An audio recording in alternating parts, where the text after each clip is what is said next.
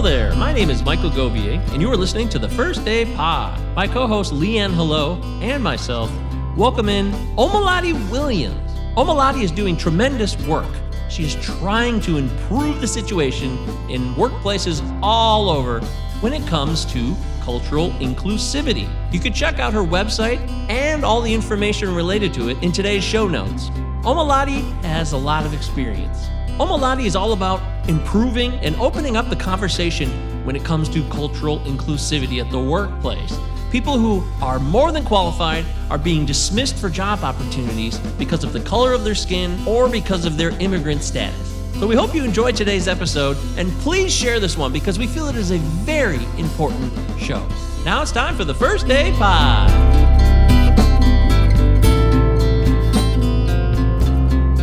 Good evening. Welcome into the First Day Podcast. It is the latest episode of our show. It's also Mental Health Awareness Month, so let's all give ourselves a pat on the back, and a hug. We should all do that.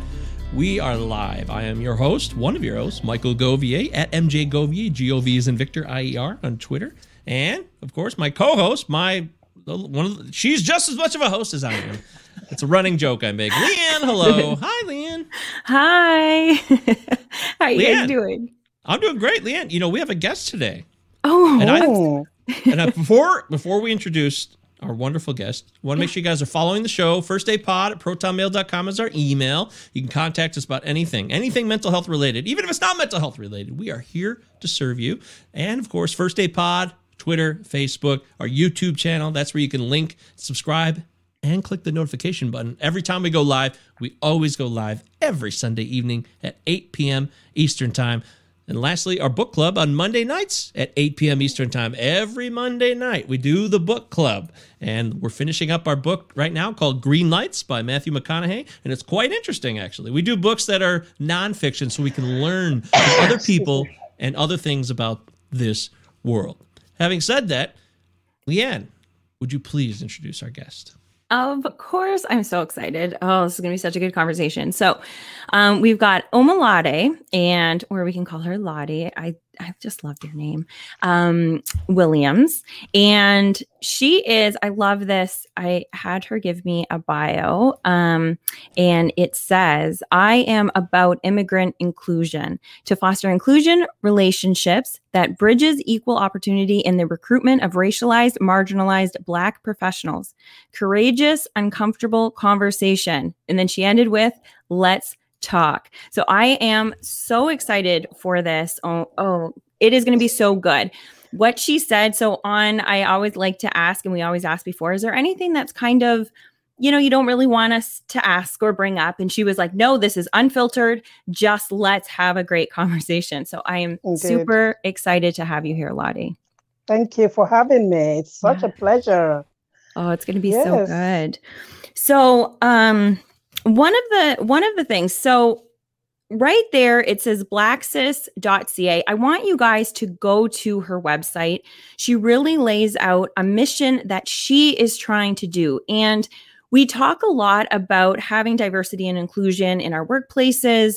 And it's kind of like it's a nice thing to say, but a lot of people are just doing it to do it, and they're not getting it. And so Lottie has this concept of really getting the culture of inclusion and understanding the culture. And so that conversation needs to be had. And I'm so grateful that you are going to be having this with us here. So what exactly kind of does that mean for people that are listening? That, like, what is the difference? Well, the difference is, as you guys know, diversity and inclusion is everywhere now. And I see that, the employers are doing really hard to ensure that they've maintained the standard that has been imposed on them. Okay. Now, the issue now that we need to consider, are we considering multicultural, or are we considering multinational? Are we looking at the, yes, are we looking at the what, or are we looking at the how? Nice. Right. So, and also, let's throw in the mix, different shades of color. Okay. So Canada is based and basically it's a country of immigrants from different walks of life, and we all sort of like different shades. Mm-hmm. However, if you do a survey or you do an optical observation, you would think that there's no diversity in the workplace. But then when you speak to ethnic minorities, if they all look almost similar, then you could tell that there's diversity because of the way they speak or their culture. Okay. So all I'm about is more of the darker shades, Black, like myself. We've got a lot to offer, but we're not included. So tell them a little bit about your story. Okay, so my story is, I don't mind. My story is that moving to Windsor. I haven't been in Canada for a good number of years, but I've been in Windsor for about 6 years now. I've not been able to secure a professional job within Windsor. I mean, 6 years? In 6 years, yes. I've not even been able to. I walk to an office door, but that doesn't mean that that's where it ends. I have to go to the back door. I have to go to the back to work. Yeah. Mm-hmm. You know. What is your by the way, just so what are you certified in? What do you offer as a professional? Just my so background we all is my background is technology. I'm educated to master's degree, but I've got a number of certifications as in Microsoft. I use the word was in technology now because I've not had the opportunity to practice my skill set. So I would say was, but Microsoft certified. I mean, I've got industrial management. I've got diploma in technology. So I've worked across the board from working from local organizations to charity to government, and now I've worked in corporate where I've been in charge of product where I've had to travel across Europe. So I've done it. So I'm very fortunate, I have to say, that I have lived my education. However, in England, I'm British. I'm British born, of African descent. So, but I feel privileged in that aspect. The only thing I think I have an issue with is my level of income. But again, I'm a go-getter. I don't let anything faze me. So I have to pay my bills and just take whatever comes my way. However, I mean, even in England, I felt the same way. And I did work with a few people. But however, I find that a number of Black professionals, because I'm homing in on that, and I have my reasons for doing that. Black professionals have spent so much money in their country to get educated, and getting into Canada most times, like I did, I came on my skilled workers program, under the skilled workers program, and obviously our qualifications have been vetted. So, I mean, so if it's not vetted positively, then you have a problem getting under that program. But so you're promised a job when you get here, or you feel that you'll get a job, or you're coming with a job. Makes sense. On arrival, it's a different ball game altogether. You know. So what's happening? Well, you would find a lot of medical people who are really well educated, qualified specialists. I'm not saying all. This is my disclaimer. This is my own personal observation, right? And this is from discussing with people, different levels, different walks of life, wherever we find ourselves. And they struggle to get a job. They end up being PSWs or working in call centers or working on factory floors, being managed by people who are not even as qualified as they are. Yep. So it's really, really painful. I think it's more painful when you find that you can do the job that the person that supervises you doesn't even know how to do very well. Oh, yeah. And sometimes, like I tried to do a couple of times, going into the factory, because my master's is in innovative manufacturing. You get into a job in the factory and thinking that, okay, you're established there, your attendance is good, you've not been sick, you've done what you've been instructed to do and everything like that, and you're looking for a way out, right? You apply for jobs. Yep. But the moment you start doing that and the supervisor feels threatened, obviously you're shown the door. I mean, it's a known thing, because it's who you know. I'm not saying it's limited to Windsor, but so far in Windsor, it's who you know for you to get in. And those who are in positions have been there years because of their father, uncle, daughter, whoever has got them in there. And that range, And that goes from even the city hall, which I've sent in a number of applications to, which they've not acknowledged. So I mean, these are the struggles of, I mean, as I said, I've lived my education, but these are my struggles, which I know that a few people have already endured, and it's not nice. I don't feel it's a nice thing because there's a cascading effect, right? If you come in as a parent with your kids and you cannot earn the money or be comfortable for you to lead by example for your kids, right, the ramification of it is huge. The mental, the stress. If you have to work 16 hours, double the job of someone working in an office, by the time you get home to look after your kids or sit with them, you're stressed already from the politics in the office or wherever you're working at. Right. And then you don't have the capacity to give as much to your kids. Yep. And then you try to send your kids to school and they would say, well, what's the point of me being educated when you've got all the qualifications and you haven't got a job to show for it? Right. So there is a cycle of they're just issues, right? Mm-hmm. And the other thing I have an issue with also is that once anyone applies for a job, the emboldened statement is that you have to have Ontario qualification or Canadian experience. Please tell me anywhere on the website where you can go find that, because I'm sure a lot of people will find that, will go look for it and try to adhere to it.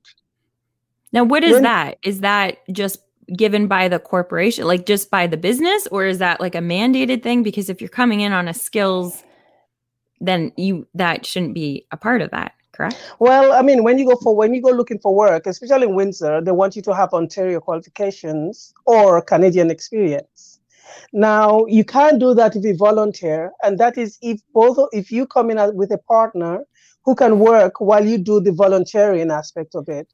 Right. But if you're on your own and you have bills to pay, then how much of volunteering work can you do for you to be able to build the experience up?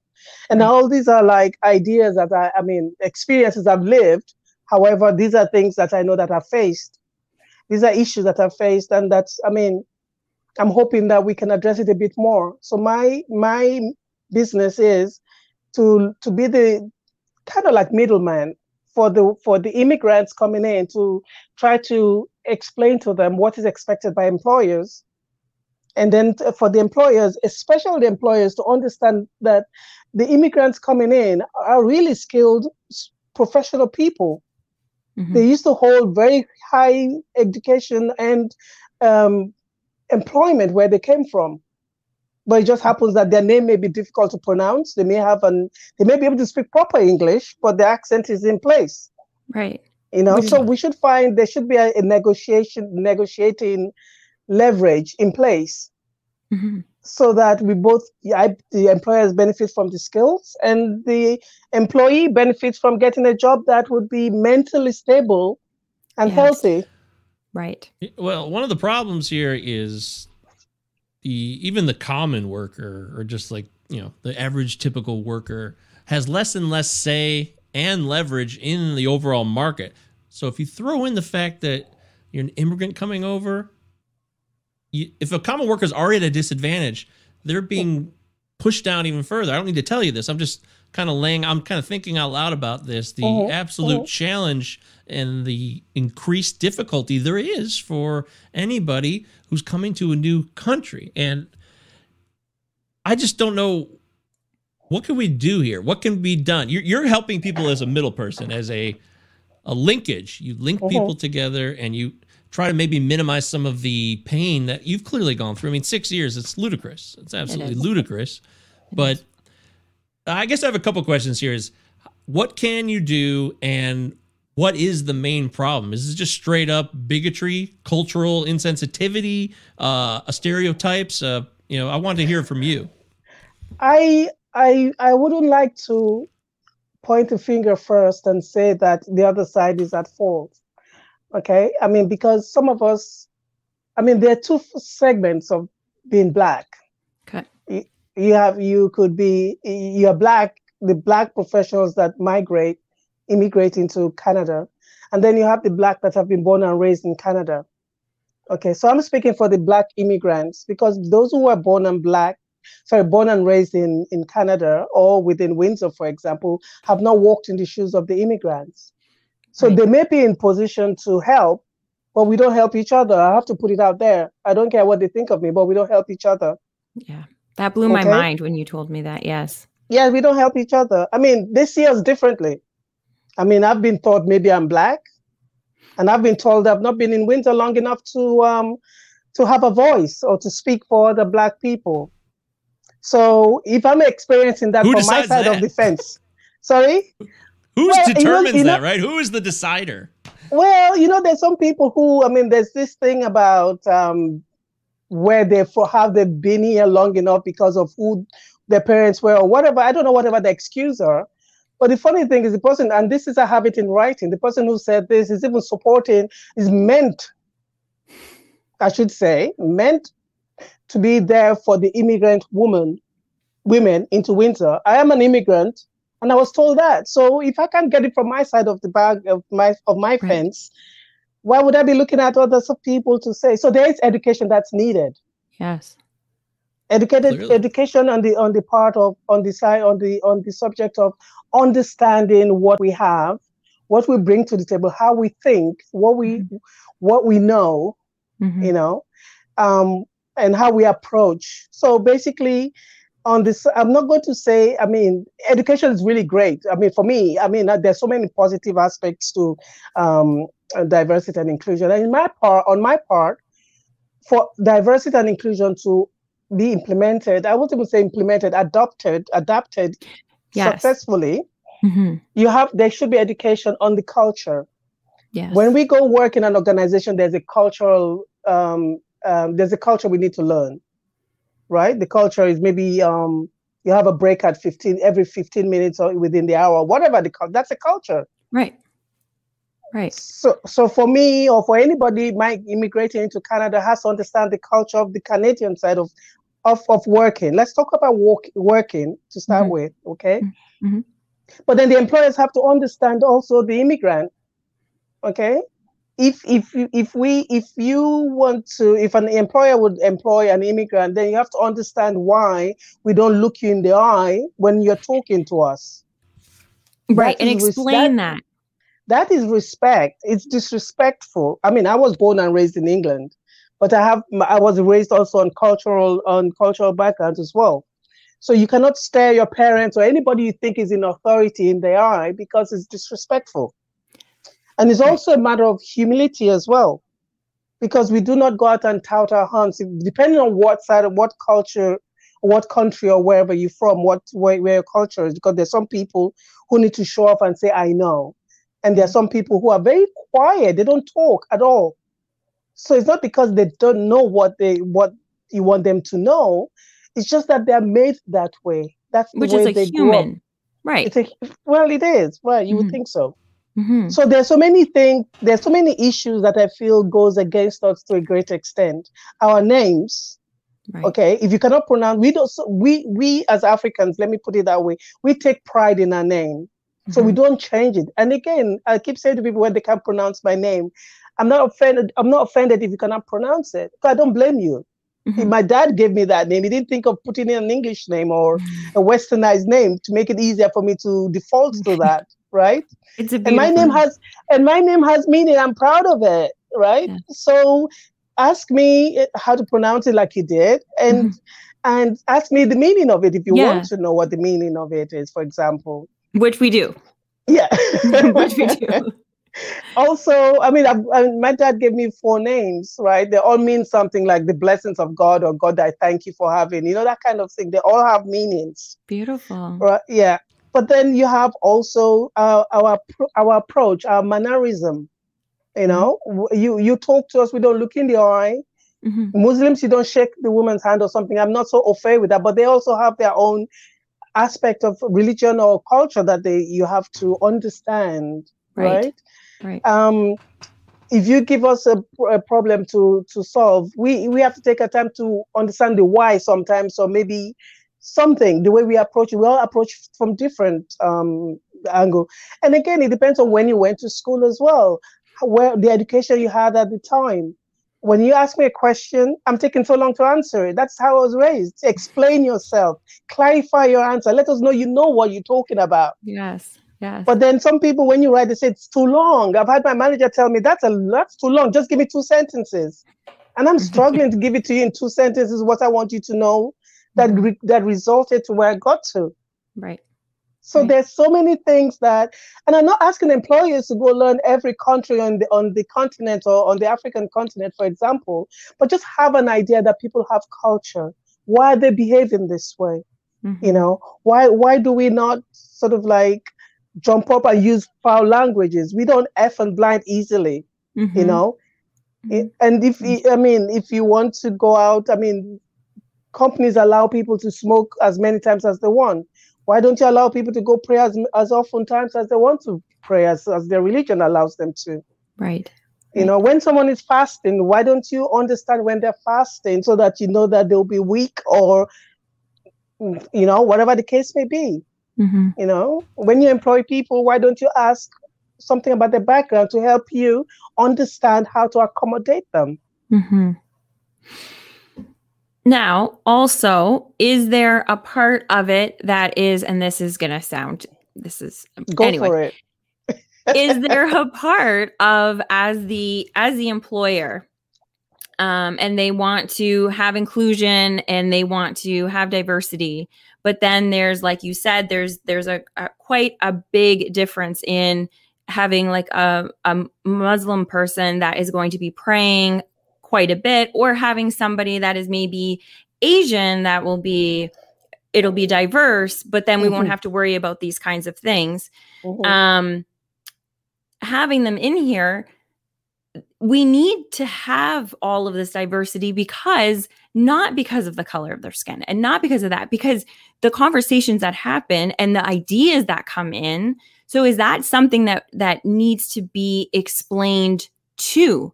Like when you talk about the culture, do you not also mean that like what they bring to the table? So not just allow us to continue our culture here, where the employer will say, well, this is just going to be too much work. It's going to be too much time off. It's going to be too much, all the benefits that are going to come from it. Well, you see, the thing is, that's why I said there should be a negotiating leverage. Okay. How do we accommodate parents who've got children? Right. You know, young ones. Some places don't. We know that. How many times kids get sick? There are no manuals to tell you when they'll fall ill. You know, and stuff like that. Same thing with any other culture. I think you have to include. So, for example, if one comes in and says, "Well, I go to church on Sundays," right? Muslim they go to mosque on Fridays. That's the main day for prayers, right? And the Seventh-day Adventist goes to church on Saturday.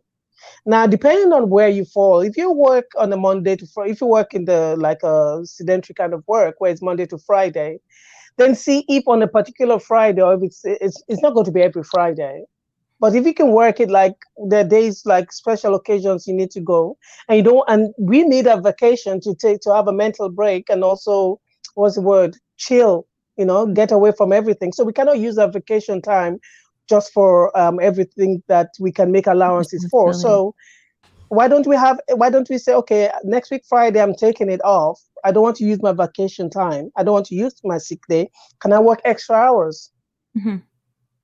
Right? And if it's shift work, and shift work, parents don't like, or they want the accommodation where they can go to work and be home in time for their kids or whatever.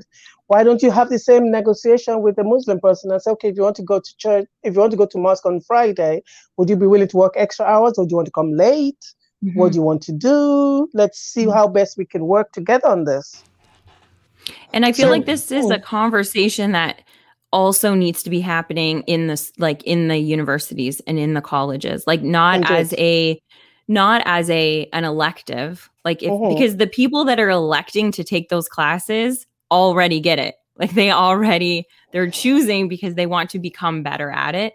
But it should be like a business course that is mandatory, just like accounting, just like economics, which you're not going to be using them a lot of business people don't even end up using what they learned in No. Accounting 101, but they're going to use a class like this so then they can understand, because just the basics of what you were saying about the making the eye contact in an interview, that could be okay, she's out because she doesn't have any respect for me. She's Exactly. obviously hiding something. She's obviously, and all of these things because of our culture. And then we put that on you, and we have no idea that you're actually being more respectful. So, and also, I mean, basically, I mean, I find that among some cultures as well, when they do very well, they don't go out there shouting that I did it, right? They're very humble. They'll just shy away into the corner and think, okay, well, it's been done. Why bother? You know, so there's so many aspects of it that needs to, and you're right, you know, HRs as well as from the top level, they should really, I mean, my thing with inclusion, and I say this because I see that there are a lot of certification programs out there now, and I'm thinking, we all lived experience. Why would you want to certify me? If I were to go for a HR position, for example, you want me to go take the diversity and inclusion course. Why would I want to do that? I'm a lived experience. I know, you know? Yeah. So, I mean, but again, that's a different subject altogether, because there are reasons why they may have it, because they're throwing in things like microaggressions and all those kind of things. But then I don't think it's so much that as in how you say it, how you approach it, what words you use. I mean, if I'm at the water cooler, you come up to me and say, "Hey, Lade, how are you doing today? I like your name. Does it mean anything? And then where are you from?" I mean, I would say you want to be educated, so I will talk to you nicely. But then when I do something, just say, "Where do you think you're from?" That you know, like, and then you have to start thinking, why are you talking to me like this? Right. So there are different ways in which we approach. And then inclusion, there are different ways in which, I'm not saying that organizations should spend billions of dollars reviewing their policy or revising their policy. I'm not saying they should or they shouldn't. But just like how we have, just by the toilet, we have wash your hands when you finish the toilet. They could have something. Right. They could have something. That's just administration work. Like, please ensure that when you order food, make sure you check to see if everybody's don't check if they're vegetarian or meat lovers or whatever it is. Figure out what might be of interest in it. Don't we have basic? And by the way, we're talking with Omalade Williams, and she has a website, www.BLA-Access. So it's Blaccess, basically, BLAccess.ca. Please check that out. You can also follow her on Twitter, which I've done, at capital BLA Access. So it's Blaccess, basically, with the first three letters capitalized, _CA. Sure, of course. That's why we have you on here. We want to learn, promote wisdom, education, empowerment. All of these things are important to us. But my point here is, don't we have some protocols already in place that aren't even being followed? So, like, you're talking about these, like, you wash your hands. It's a basic sign by the toilet, right, when you leave. Sure. But then there are technically basic protocols, even in law. There's laws that give certain rights and certain expectations to people, but they're still not followed. So how do we get over that? This is the problem here. Even if if a law was passed or a company changed their policy in paper, it doesn't matter what it says on the paper, because people are still, there's just like these unspoken agreements, right? You know this. Yeah, right? And I'm glad you brought that up. Hence, because with my business, I'm not out there to sort of like reinvent the wheel with PowerPoint slides and webinars, and I'm sure everybody's all zoomed out and everything else. Let's have a conversation. Yeah. Let's talk. Yes. So having a meeting, for example, and maybe you want to order food. You need to know basically who the attendees are and try to let them feel included. Good point. Just that alone is not written. That's inclusion. That's feeling valued. That's feeling like you're counted. You matter to them. So they care about you. What may be seen as a little thing. Even that can be helpful. Hey, yes. Do you have certain preferences? Do you have food allergies? Is there certain things you don't eat? Vegetarians, things like that, right? But they should extend it to the culture within the diversity they have within the organization. You see, it's getting I would say it's getting slightly better depending on who management is. With the Asians, it's almost, I think, second nature that they know that most of them don't eat meat or they're vegetarians or vegan. So you find out basically what it is. Extended to the Black, and I'm talking Black. I'm not talking ethnic minorities, because in organizations, as I said, there are many people who are lighter skinned, but they blend in. Yeah. But us Black people, the visible minority, are just not there, either in leadership roles, as professional roles, or when it comes to opportunities to be promoted, they're not counted. Mm-hmm. So I give you an example. I worked within a farm, and I basically last year when I had my performance appraisal, let's say I'm the worst worker. Let's say I'm not even adhering to anything. My attendance is 100%. I have not been late, but they could not even give me the top mark for attendance. What? It's the top mark. So if it's 5 out of 5, give me 5. Right. Yeah. Right. Right. I didn't overuse. I still had vacation and everything else, but they couldn't give me. The reason why I point that out is because that can be quantified and proven. Right. You can say I'm not good at my job. You can say that I'm rude or whatever it is, but at least my attendance is there. So that is something I go with. Yeah. Right. Yeah. Something can be proven, and Right. I still couldn't get the top marks for it. Wow. Let's stew on that for a minute. We have a question from the audience. Ed. Hello, Ed. Good to see you, buddy. Hey, Ed. Ed's in our book club, by the way, every Monday night, 8 p.m. You can contact us, and we'll send you the Zoom link to our book club. Yeah. Question, Hi, Ed. do you... Hey, look at that. Do you think it's the employer's responsibility to know about other cultures or the employee's job to know the Canadian culture? I believe it could be helpful if the employee educates the employer. What do you think of that? Is that before getting the job or after getting the I was job? just going to say, what, in the interview? Well, since they're referring to those employee or employer, I assume it's after the job. Right. If it's after the job, again, that is where inclusion comes in. Mm-hmm. Is there? Good point. Do they have a suggestion box where you can put in ideas? And how do you? Because I've been in organizations where they have suggestion boxes, and how do you know that they even read it? They open it to do anything about it. Right. The only act that employers do is where they know they'll be audited and get into trouble for. And once you make an attempt to, and this is my own take, right? I'm not quoting anybody. I'm not putting anybody out there. This is just me saying, because it's my lived experience. Mm-hmm. And if you go ahead and say something, then you'll be earmarked as a troublemaker, or you're being difficult. Right. When you point out things time and time again. That's how you suppress workers for centuries, really. Yes. Oh, this person's going to talk? You're out. Next person realizes, oh, the last guy got fired for talking, so I'm going to shut my mouth.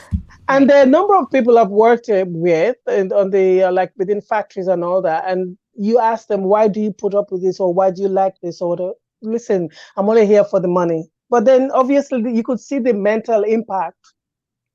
That's the whole thing here, yeah. You can see the mental impact of such behavior from the employers or supervisors, whoever that's in place. What is that? What is that impact? I was just going to give you an example. As a white person who is within an environment where maybe it's stressful, you're dealing with customers, taking orders and all that. And then you're working with people on the front line doing stuff. The person in the office is allowed to be temperamental, shouty, moody. They don't get fired based on that. But then when they go talk to the frontline staff, who is an ethnic minority person, if the person doesn't smile or has an attitude or says, don't talk to me like that, they pull the person into the office to tell them off. It's a similar thing that happens to women specifically as well. It is a woman-to-woman thing too, I'm telling you about, though. So no, yeah. But I'm just saying that you're talking about mental impact. So if I were to work on that front, I had a young kid, I would being shouted at. It's not going to bode well. And I go home and my kids start falling over crying and telling me they want something when I know that I may not work tomorrow because I'm so tired or fatigued or mentally depressed. Right. So we have to look at the long term, the impact, the cascading impact of lack of understanding of how we feel, how we make people feel included or part of, or feel valued. Okay, this is gonna be wrong to say, but I know that people are thinking this because it was kind of in Ed's thing a little bit about the Canadian culture. So here's the thing: is at what point is it a corporate culture that the people just have to handle, like they just have to live by it, like uniform, for example, just like, you know what I mean? Like, this is the way that we are. We always wear like these shirts. We always do this. We only take our breaks at these times. We only do like all these things that are, well, the breaks aren't, because you made a very good point for that. But for things that have just been in the corporate culture, and then I guess they may be worried about not just coming in and saying, nope, I don't want to do any of that. I want to, this is like, I come in late because we're more nonchalant with our time. You know what I mean? Like, so I will be here at 9:00 or 9:30 or whenever, or whatever it might be. Where do you draw the line of being inclusive and then being kind of just negating everything that your company stands for, kind of thing? Like, I have a really difficult time because everything you're saying seems very simple. And I get what you're saying. So, and I can assure you of one thing, that I don't think, other than myself, I have to say, I mean, because I was raised in the Western world, but there are no immigrants migrating into another country or immigrating into a country that they don't know about that country or how they operate. So, for example, my son, I was speaking to my son is in England. They went through cadet when they were younger, and he's now in the Navy. And we're talking yesterday, and I said to him, I really wanted you to move into Canada with me. He said, Mom, Canada has nothing to offer me. And I was taken aback and said, you're very cheeky. Mm-hmm. He said, no, Mom, I researched to see what their cadet offerings were. I researched where you are right now. I researched the mentality of where you are right now. So immigrants do carry out an in-depth research to know about it. So when it comes to the work culture, you're talking about employment, most organizations have an induction period, 2 to 3 weeks, where you're inducted. Mm-hmm. And in that time, I would believe if you're not a very outspoken person, then obviously there's an issue. I'm not saying it's all right or all wrong on the immigrant part, but you ask questions. Mm-hmm. So they do housekeeping, for example, right? And they show you where the bathrooms are and everything else. I mean, you could ask for what you need in the bathroom. Is it possible for me to have this as a Muslim, so I could wash my face and hands when I'm ready, or whatever it is? I'm just giving an example. I'm throwing it out there. Right. So there is always, I'm sure most organizations have an induction period process where they get to know you and say, have you got any issues, anything you want us to be aware of, and the like. So this is where so when you were talking, we were talking about this in, I think, one of our networking groups, and you were talking about what you do and going and kind of doing a walk around, like you walk around and see what's going on with this. So this wouldn't help as much with the hiring or the interview, but with the people that are already there. So then you can become the voice of those people. So then they're not having the issue of having to say it, and then they're the person that's speaking up. And then that would benefit the employer. Yeah. You see, the thing is, most organizations, anyway, speaking from a professional standpoint, you apply for a job. I mean, let me take it from England, where you would apply for a job. You ask questions about who the manager is, how many people they've got working for them, and possibly even could be as daring and ask them why the last person left. And then they walk you around the establishment. I think they do that in Canada as well, where they walk you around the establishment so that you know whether it's somewhere you would like to have clean or how, whatever it is that you have to look at, and kind of thing. So yes, I mean, it is a require, but some people are so timid because you spend so much time looking for work. You just go, okay, yes, let me sign. I need a job. Right. Yeah. Bills are coming in. Right. Yeah. There's a sense of desperation with anybody. Mm-hmm. Anybody's looking for a job, which is universal there. So some of these parts are universal issues to the work environment, but then some of them are very specific to cultural insensitivity and lack of inclusion. So I think I'll give you a simple example. In any environment, especially where you have a lot of immigrants, maybe the farming, the factories and all that, you just take a look at the vending machines. It's either sugar or salt items in there. Right. Or meat or cheese or whatever in sandwiches and stuff like that. Now, if you have in like on the factory floor, you have about a third of them maybe ethnic minority. It's a broadly known fact that most people from Africa, not most people, but the ailment from Africa is blood pressure, diabetes, and the like. So if your vending machine has nothing to supplement their energy while they're working and they go for the sugar and that, obviously, I mean, their health would suffer along the way because if they forget their lunch at home or something like that. So why don't we look into what are the common snacks that everybody can enjoy? You can enjoy, Leanne, I can tell you. Exactly. That's the human. Yeah, plantain chips. Trust me, it would benefit everybody. Obesity is a huge problem in this country. So all of those things need to be addressed. But no, you're right. I'm not trying to make light of that. That makes sense. No, I'm just saying that that's something that's the simplest inclusion I can even point to. I don't think a lot of people think about it like that. So that's why I'm glad you're bringing this stuff up. And that's why we're really pleased to have on Omolade Williams. And we're trying to get an understanding. What's going on in the workplace? What's going on for people who are coming to a new country, trying to get a job? Immigrant life. There's more to it than just, there's my country, give me a job, I'm going to live my life. It's way more complex than that. If anybody thought it was simple, in fact, in this country, I used to teach history. And I'm very familiar with the repetitive nature of immigrant brutality at some points and blaming and scapegoating. And it's gone on in the United States forever. It goes on today, just like it did 200 years ago. And it's a damn shame. It's always been a shame. But that's why we have you on here. We're trying to get an understanding of what we can do. We want to talk solutions. We have, we have about another 15 minutes or so. So what are some more solutions that we could talk about? Because our audience, Ed says, I find this topic very interesting. So people are curious and they want to know how they can be part of the solution.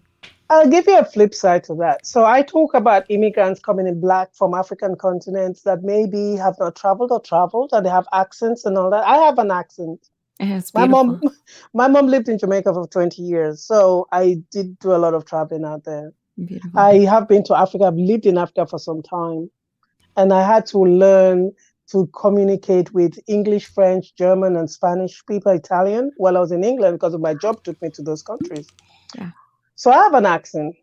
However, one of the things also I envisaged, I experienced was that words we use. So we may even speak proper English, right? Maybe not with the Canadian accent like now, but then we use words differently.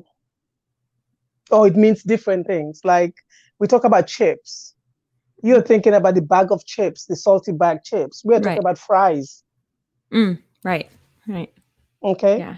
My manager was really mad at me when I used the word torchlight. It's referred to as flashlight here. Oh, okay. So he thought I was going to torch the farm or something. So these are things that we stop and think and say, what do you mean by that? We don't understand, rather than it's a miscommunication. Exactly. It's because innocent miscommunication. Exactly. And that goes too with, so last week we talked about the book, The Four Agreements. And one of them is just don't make assumptions. And we make so many assumptions. You were saying, we were talking, and you had said about how these celebrities and these TV things are making Africa, which I never thought about until you said this. Oh, about the charity, yes. Yeah. Yes. So, and I never thought about it, but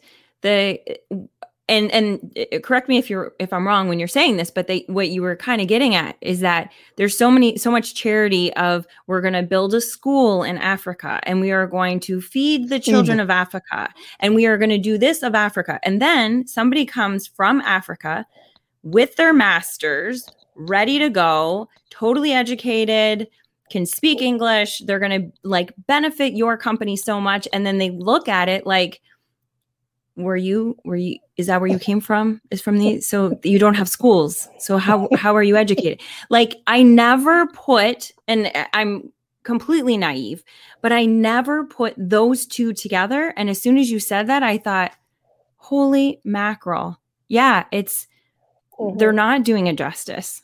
No. But it's an endless cycle of. Sorry. But it's just education. It's just education. It is. I'm not saying that people just go out and just look at it and don't believe. But when kids see that, and I did it to my kids too, I have to admit that, because when my kids were misbehaving in England, and I said, listen, you guys don't want to stay here. You're not behaving. You're not keeping your room clean. I'm taking your PSP from you. Look at the kids on the television that they're hungry. I'm going to give it to them, Right. So we do. However, it would be nice that we are seen to be very intelligent, smart, and that we know what we're talking about. We have the experience. We walked it. They're saying that because after you said that, I started researching all this kind of stuff. And so they're talking about how Africa is the emerging market for fintech technology. Like it's getting better. Yeah, it's huge there. So that just blew my mind. Like, why wouldn't you know this? You're in the tech industry, and that's what you're trying to do too, is you're trying to get people into those kinds of jobs and stuff. So I don't know. I know. And I mean, this is a subject that can go on because everybody has their own connotation and understanding of it. Because again, it's what I find again is acceptable. I mean, or understandable that the Asians talk in a particular way. And sometimes they can be very and I feel that they could be disrespectful sometimes with the passion. But I find that of the French and certain aspects of the Italians, they come across sometimes really aggressive, but no, that's the way they speak. Right. But then us Black people, when we do that, is you're very intimidating. Right. So there are little things like, for example, when I was at the call center, they would say pajama day today. We don't wear pajamas out of our house. Mm-hmm. So why don't you have a cultural day today, like you have a Jersey day today, for example?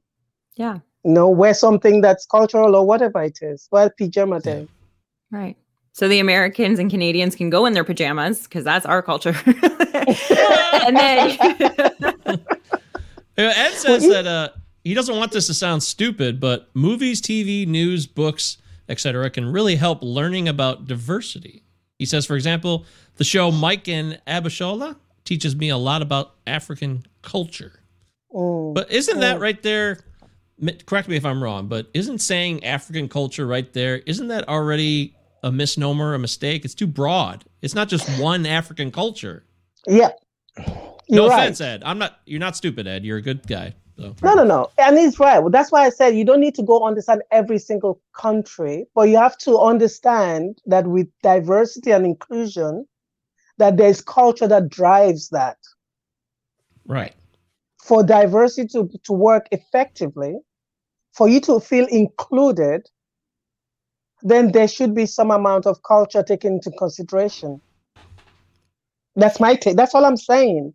Mm-hmm. Because the way we approach, the way we speak proper sometimes, some of us don't. But if you see we do not mocking with you with your swearing and all that, then don't think that we're not used to it. Right. We weren't brought up like that. We go to school and we have to learn. It's shock. And one of the key things is that when we're in Africa, for example, you don't move to the next class until you pass your exams. There are exams to be taken. Mhm. So here you go, here you just go because of your age. It doesn't work like that.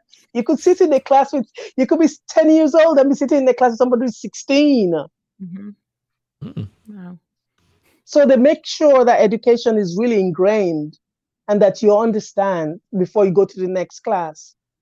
So that's why sometimes our approach is ensuring that we understand before we do anything. But sometimes it seems as though we don't know what we're talking about or why we're asking these questions. It's understanding before you take the next step. Right. Did we cover this earlier? I could be a total moron for this, but what brought you here to Canada? Why did you come here? Did we already explain this? Because I feel like I don't know. Good question. Why I Yes, came? No, I definitely. came. I've always wanted to come to Canada because I wanted to expose my kids. Mhm. Okay. Yeah, England is so much better, so much similar to Canada. And one of the things about Canada is that it shares both Canada and both US and UK's principles. So you have the parliament on the political side of it, and you have the US for the business side of it. Mhm. And my kids, I mean, I have to say, even though but they're smart kids.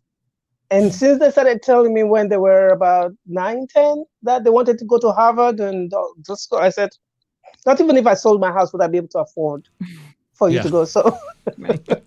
Right. So I wanted to broaden because I worked also for a Japanese company and gave me room to travel and understand You and get to traveled to Europe understand and different stuff. things. Yeah. So I wanted my kids to be very well exposed so that they know how to get on with people. Same thing, culture and inclusion. And like you said, yeah, now like in the beginning when you were saying you didn't think it was going to be 6 years before you get a job because you were coming over, you were educated and you were coming over on the skilled visa. So it was like you're pretty much set that, okay, great. I have done everything that I need to do. I'm doing everything by the book. And now it should have been a very easy come in. And now, sure, maybe you wouldn't have had the CEO job of some No. tech company.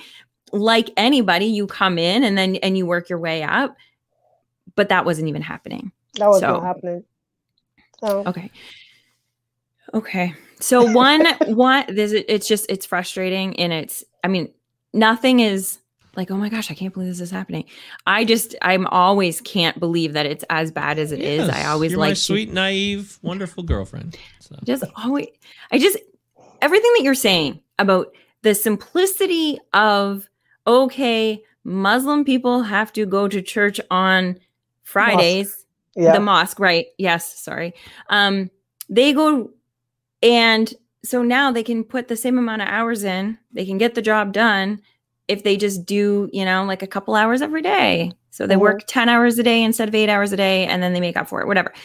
It makes sense. It sounds super simple. And the things that you were talking about, even them praying during the day, you can go out and smoke all you want, but then heaven forbid you go out and spend the same amount of time and do something so then you're rejuvenated when you come back in. It's very possible. It's very possible. The last job I worked at, I had a friend and he was from Africa and he was Muslim and he brought his prayer mat and he was allowed to go pray as much as he wanted to. So it is possible to make this happen. It was a valet job and he would stick the mat in our valet stand and leave it in there and it was always there. So you see, the thing, it's not so much educating. It's not so much that, but it's educating the workforce, the HR, to understand that you have that accommodation, and then your frontline supervisor or manager to understand that they should allow that and share it among your colleagues so that they don't feel that you're giving special treatment to create. Right. Do you understand what I'm saying? So for me, it's education along the way and across the board, and make it a culture. That way, organizational culture. And he was from Sudan, not just from Africa. There's countries in Africa, by the way. There's a lot of them, and Sudan is where he was from. So it's important that we really start to, I mean, if we got about 5 minutes left here, if people go to your website, what would they get from it? What can you provide to people, or are you just trying to spread the word? Like, how do you see yourself in this role right now? I am trying to spread the word so that they know that I'm available, so employers can engage me. Just to do even just simplicity, just to ensure that they're inclusive enough or they accommodating enough, Consultation. That makes sense. Consultation. They can do that.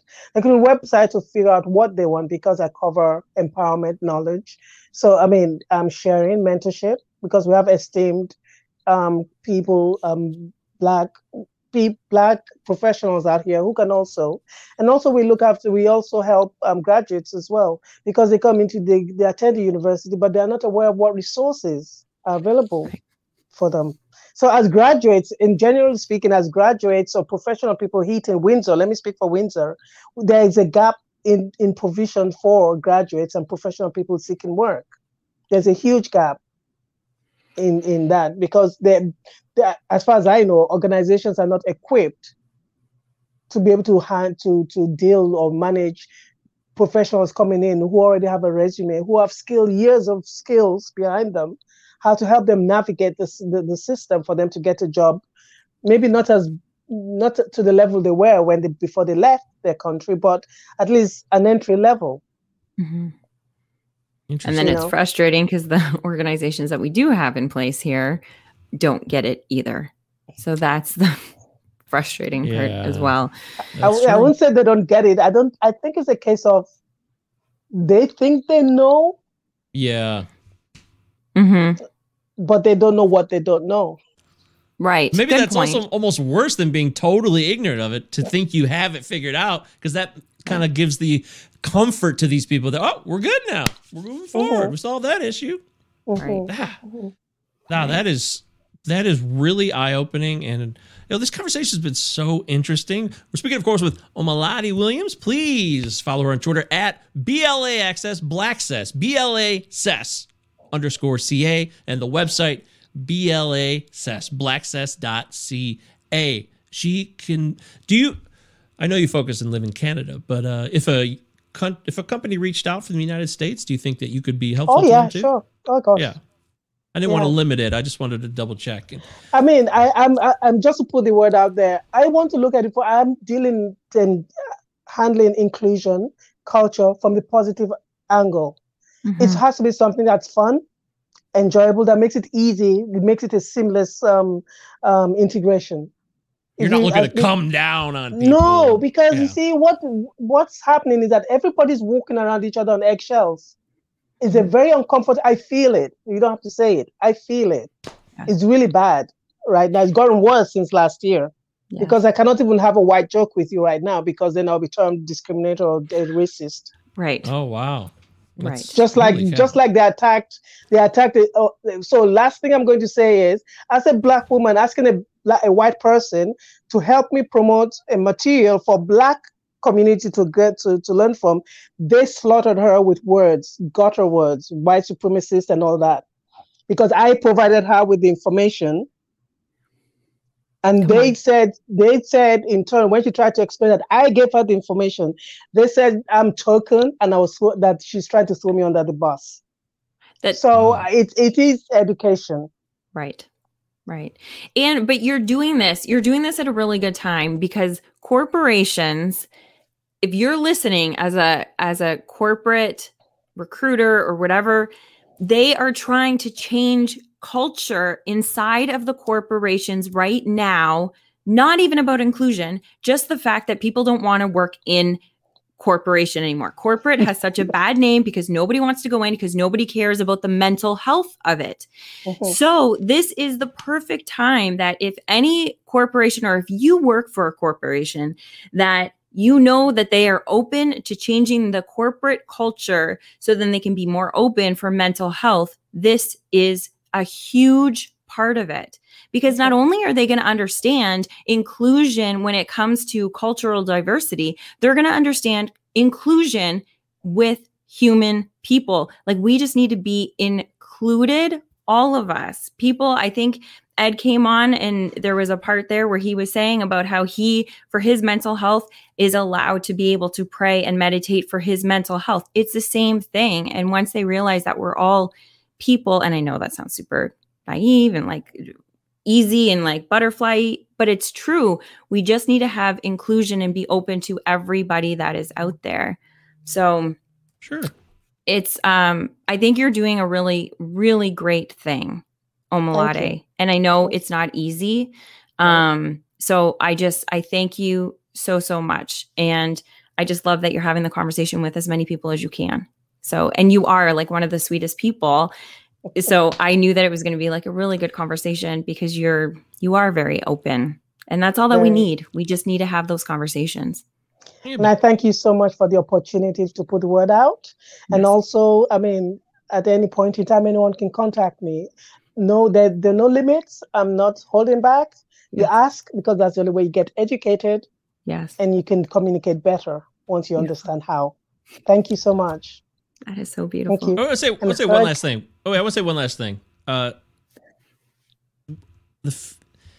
White people feel afraid to ask Black people or people that are not a culture that they think they're not related to in a cultural way for any type of questions. Really, there's a fear that is starting to build up there, and that could be for a bunch of different reasons. But what do you say to that? Can we kind of?